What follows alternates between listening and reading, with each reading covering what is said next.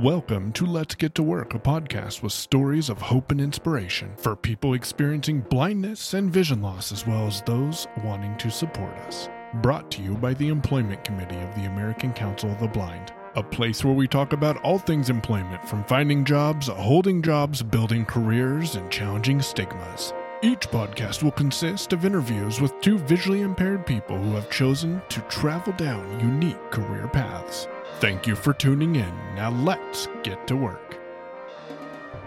Hello, this is Peter Altschul from the American Council of the Blind's Employment Committee. Our podcast, Let's Get to Work. Today I'm interviewing Nicole Gardner.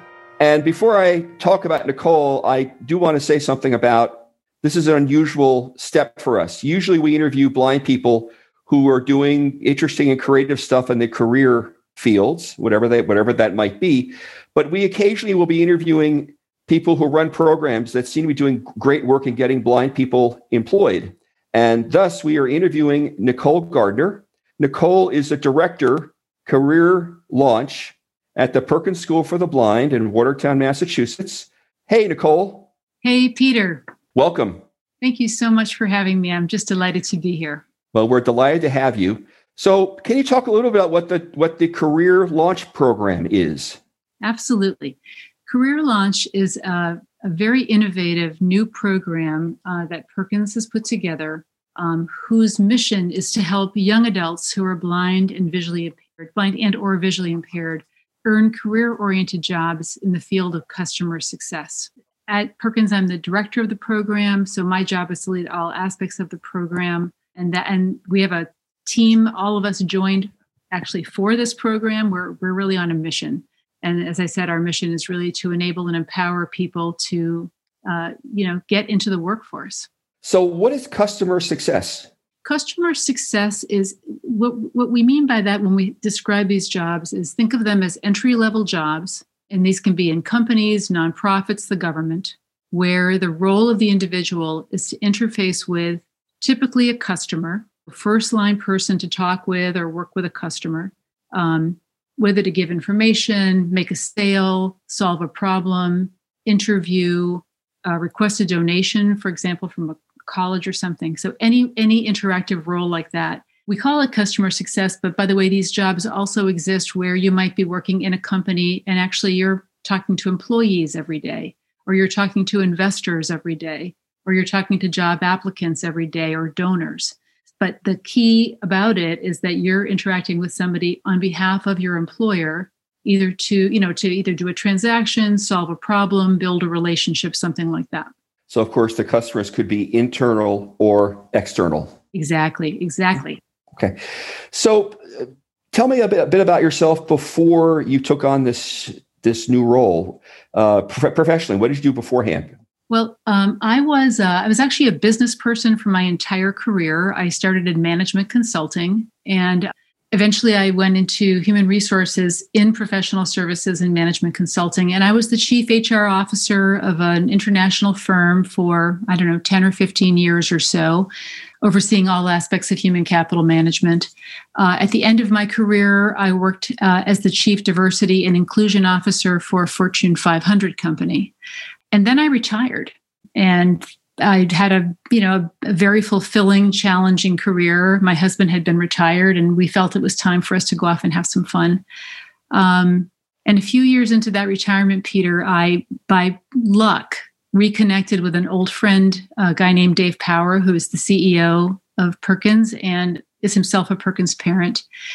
And when we had coffee, he was describing to me this issue of, really unconscionable unemployment among blind and visually impaired adults. This is something I knew nothing about. I had had one colleague who was blind, who was an actuary, and that was really the extent of my exposure to the community or the world of blindness. I didn't have any friends or family who had suffered vision loss.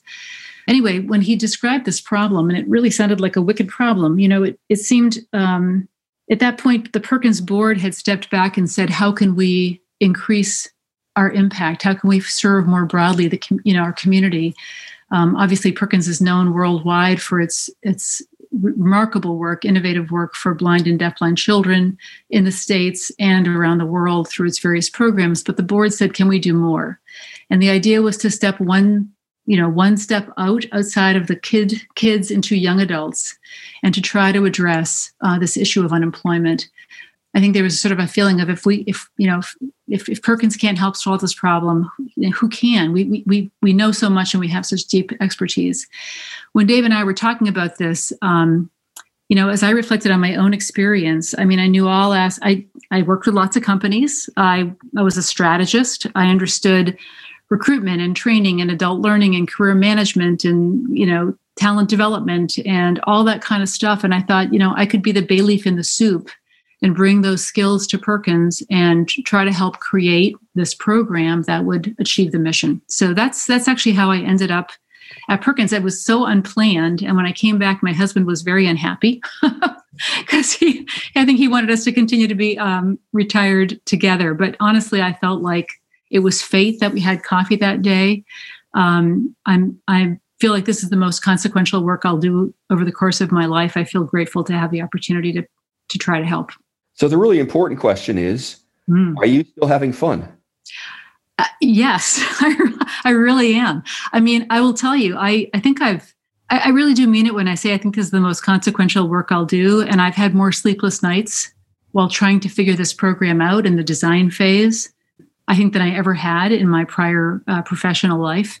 But the rewards have also never felt greater. And we've run the program a couple of times now, and I'm sure we'll have a chance to share some of the success stories. But I really, truly, I learn every day. I have a phenomenal team.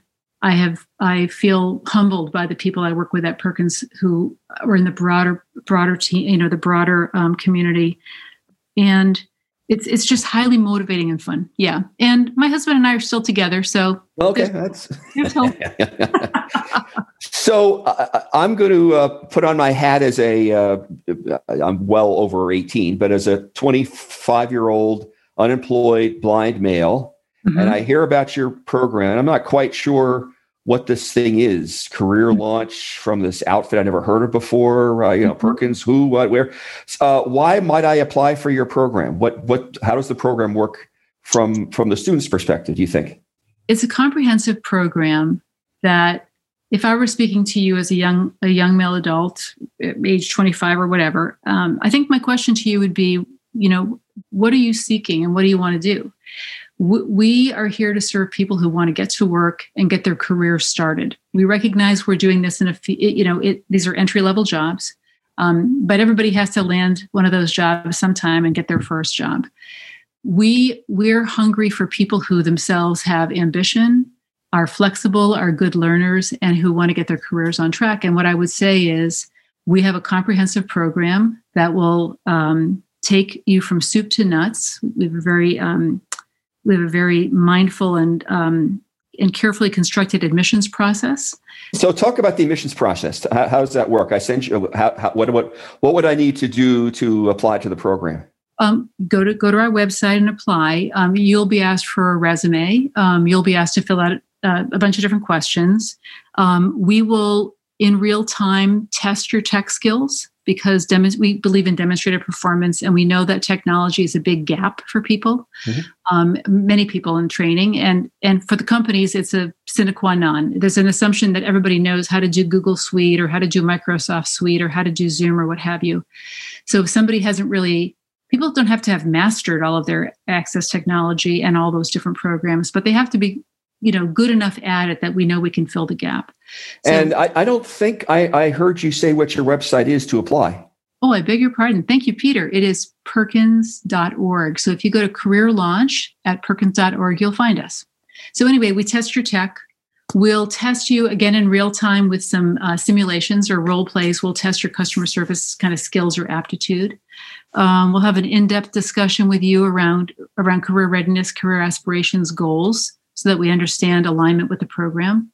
I myself speak with every applicant to try to understand those things similarly and answer questions that they might have. We've had people apply who haven't gotten in, and we've then worked with them and their VR counselors, if they have one, to explain why and how they might improve their skills to be able to get in later. And we've had people come back and get in later. So anyway, we start with this pretty comprehensive application admissions process. And our goal here, the program is either 14 months or 16 months, depending on if you come to our virtual or residential. That's a huge commitment on the part of the individual. It also costs money, and that's a big commitment. And we know that, people are putting in blood, sweat, and tears to do this and do their best. So we want to be sure that we take people that we think we have a very good chance of helping land that first job. When people arrive... I'm sorry. No. So you mentioned briefly the money angle. So how much does this cost, and how are you finding funding sources, if at all? Sure. We have two versions of the program. At a very high level, one is 2 full months of full-time training, like a 40-hour-a-week job, followed by 2 months paid internship, and all that time you're living on Perkins campus. It's residential. Followed by 12 months of career services tailored to you, career services support tailored to you, and some additional training. That 16-month program costs $35,000. We also have a virtual version where you can do it from, Boise, Idaho, or Jacksonville, Florida, wherever you might be. That it comprises the same 2-month training program and the 12 months of career services support. It does not include the internship, and that program costs $20,000. And we've had a mix. Of training of funding sources. States will pay for the program. Not all states have paid for the program, but there are states that are currently paying for the program in full, and we're building that every time we run the program. We're building out that list. We've had families pay in full, or sometimes if they can't quite pay all, but they can pay most. We've had that happen. Families and/or the individual, and Perkins has been able to offer scholarship in certain cases, which is important to us, that we ensure that people can get to the program. So our goal is to try to always do that. And so it tends to be a mix of those three, period to period.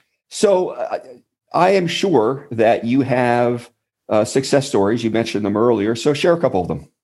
Sure. Well, as I said, we've run the program 2 times, once residential, once virtual. People have gone on to jobs that have earned money ranging from $15 to $26 an hour.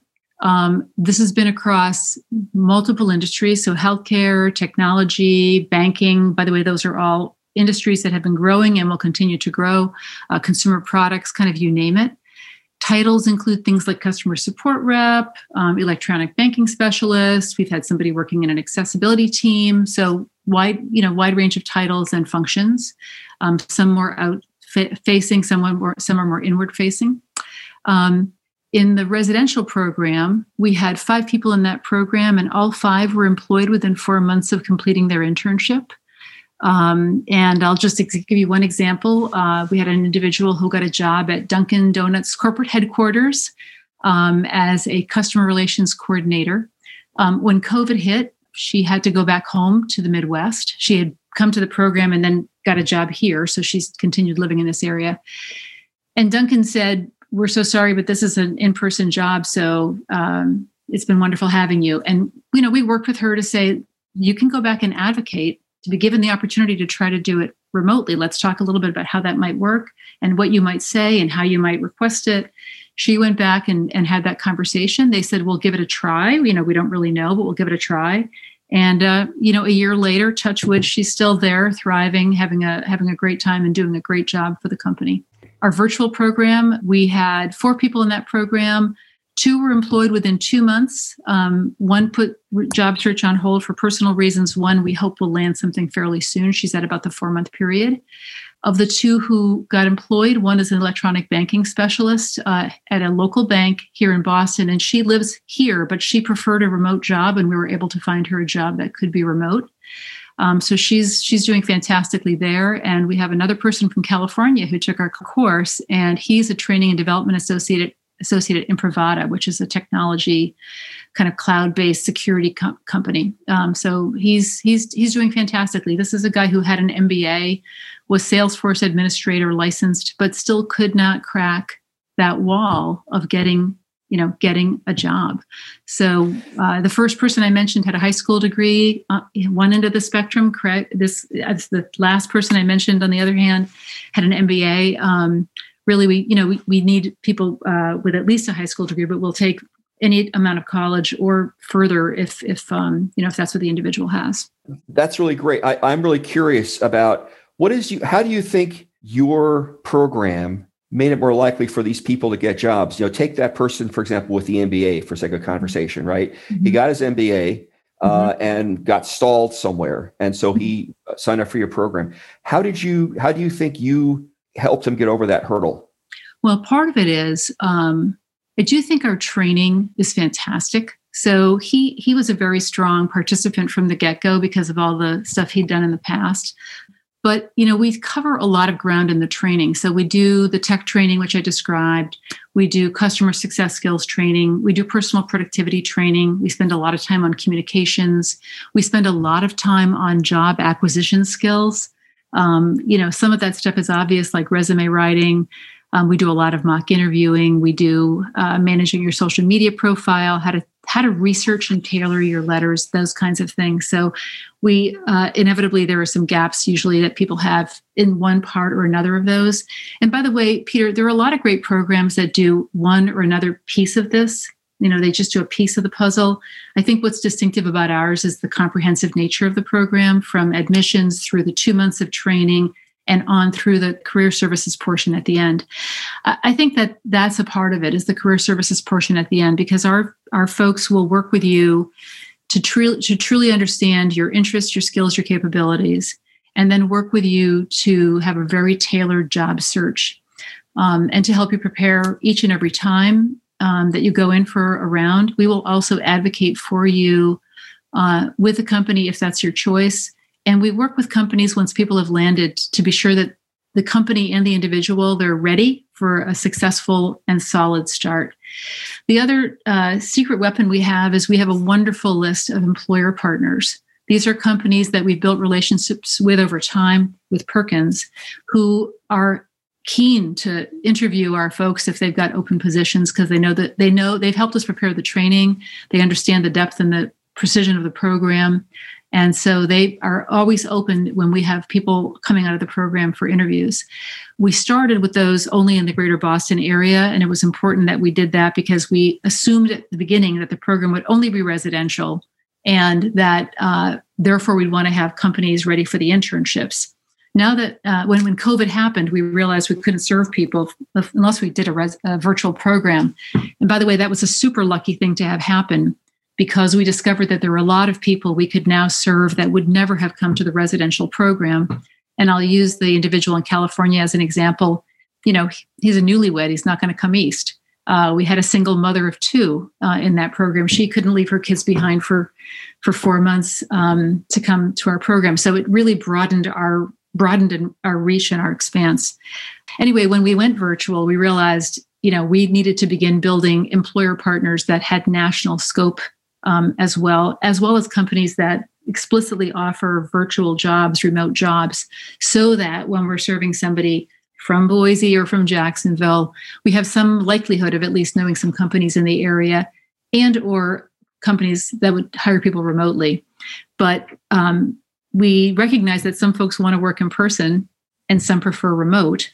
And so even when somebody first comes in the very first weeks of the program, we're already beginning with our career services folks are already beginning to say, if you want to work, locally to your company, let's talk about where do you live and recruitment, what does the transportation look like and what are fields you're interested in, and let's do some job searching together. So we already have a lot of momentum so that when they come out of the program, they've already got their search underway. So I want to ask you, you mentioned that fairly early in the program, each person is assigned some kind of internship program.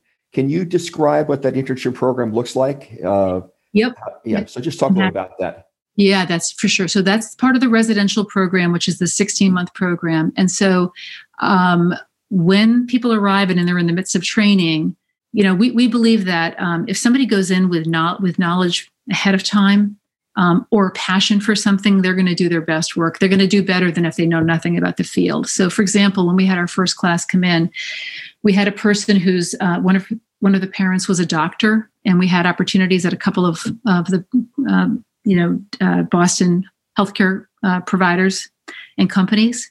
And this person knew the lingo. We said Epic, they knew Epic.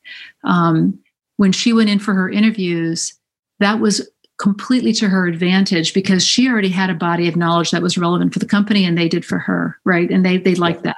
Yeah. So that's how she landed that one. We had somebody else. So we sort of match in that way. And we also match based on skills and demonstrated competency in the training program. All the internships are 40 hours, unless the person requests otherwise. The internships are 40 hours a week for 8 weeks.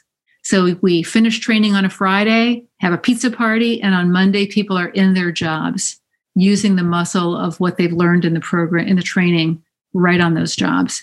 And our career services person is right there with them, ensuring that everything's ready to go and they get off to a good start. The expectation at the end of the internship program is that we'll say goodbye, thank you very much. And people will fly back home or drive back home to where we, take a train, whatever it is, we'll head back home to their home city or town, and we'll be looking for work there. I will tell you, when we ran the program, we had 5 people in internships, and in 4 cases, the companies called us and said, we didn't expect to do this, but hey, would it be okay if we offered a full-time job to intern ABC? Because we just can't imagine not having them here anymore. We want them to stay with us. Wow. Yeah. We were thrilled. We said, of course you have permission, no problem. And pretty much all 4 of those people took those jobs and relocated to Boston for those jobs. So before we went on, I apologize for interrupting you, but there's a question I really want to address before we end. And that has to do with the whole technology piece. And one of the issues that customer service folks sometimes experience with visual impairment is some software is accessible to folks with some vision and totally inaccessible to people who have not enough vision to be able to use Zoom text and things like that. I'm wondering if you've addressed such issues, and if so, how? Well, there's nothing we can do about software platforms that are out there that are not accessible. We can't change that from where we sit. That needs to be changed. It's not right, but we can't change that. We teach on Salesforce. Salesforce is pretty ubiquitous. It's a CRM that's quite well known. It is accessible, and we teach both in Zoom and using JAWS. And we have people doing it on Windows, and we have people doing it on Macintoshes when we're doing it remotely. And we when we're looking, if we have a company that is interested in working with us, and we know for a fact that the jobs that they're offering to us are not accessible for people who are JAWS users, then we're not going to align people up with that. Obviously, if somebody who's a Zoom user who says, "Look, I want to work in that industry, and we think that's a good fit," that's great. But we need to be careful about that and thoughtful about that. And we're grateful for people who are trying to change that. We think that's really important, but we have to be realistic as well in helping people craft their job search. No, I think that's really important, and I appreciate that response. Can you?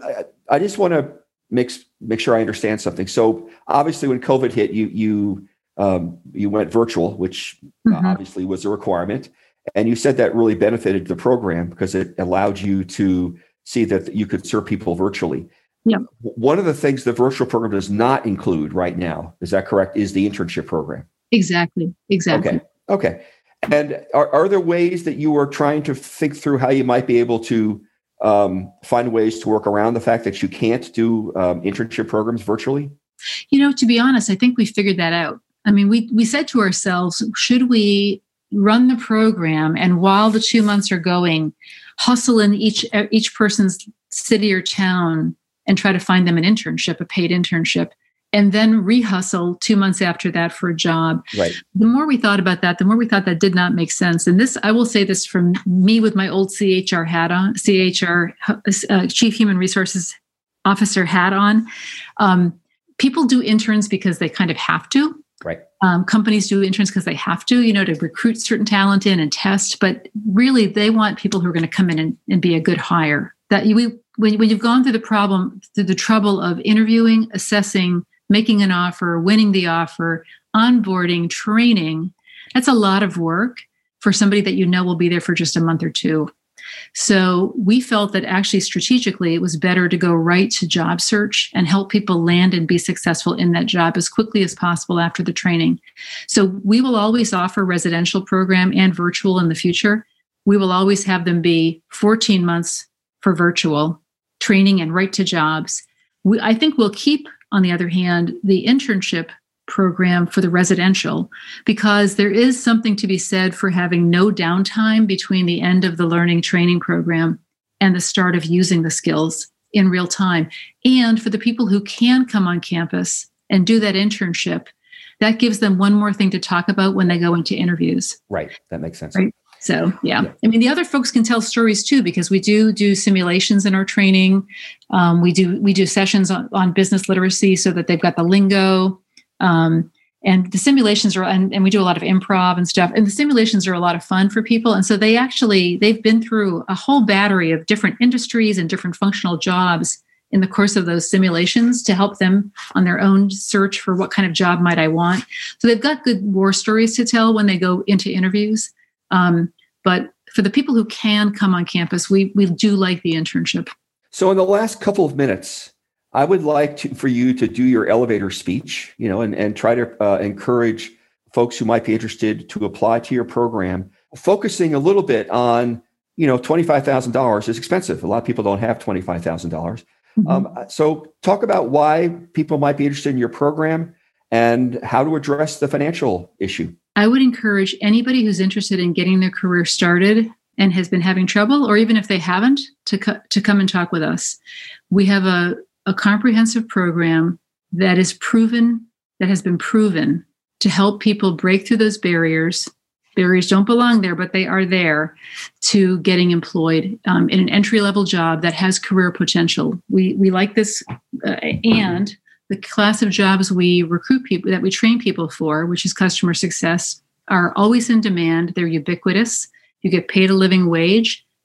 Depending on you and the company, they have upward potential. You can be trained and developed up, whether that's in sales or being in a customer service center and then moving into a functional area like compensation or what have you, in technology, et cetera. So the jobs are great ones. And we know that our program covers all of the skills required, the hard skills and the soft skills. And people like to talk about the hard skills, but frankly, the soft skills sometimes can be or are the hard skills. So we spend a lot of time on that. The program has built into it many speaker series and panels so that you can begin building your professional network, even during the training, with people who are working in these fields and or people who themselves are blind or visually impaired and are successfully on their career pathway. And that's an asset that will be in your back pocket for the rest of your career. So we really encourage anybody who's interested in learning more to talk to us. I would never say I would always say don't let the money or the price tag stand in your way. If you've got a high school degree or more and you think this program could serve you, you should come. Odds are your state will pay, and or if not, see what you can do with your family and or come and talk with us. We'll work very hard on our end to ensure that people can come for whom this program is the right program. So don't let that be a blocker. Thank you, Nicole, for interviewing with us. We really appreciate your time, and we wish you well. We wish you well in this exciting program. Thank you so much, Peter, for the opportunity, and we really appreciate it. You've been listening to Let's Get to Work, a podcast from the Employment Committee at the American Council of the Blind. Have questions, episode ideas, or feedback? Feel free to email Brooke Jostad, the committee chair, at BROOKE_JOSTAD@Comcast.net. Until next time, work it.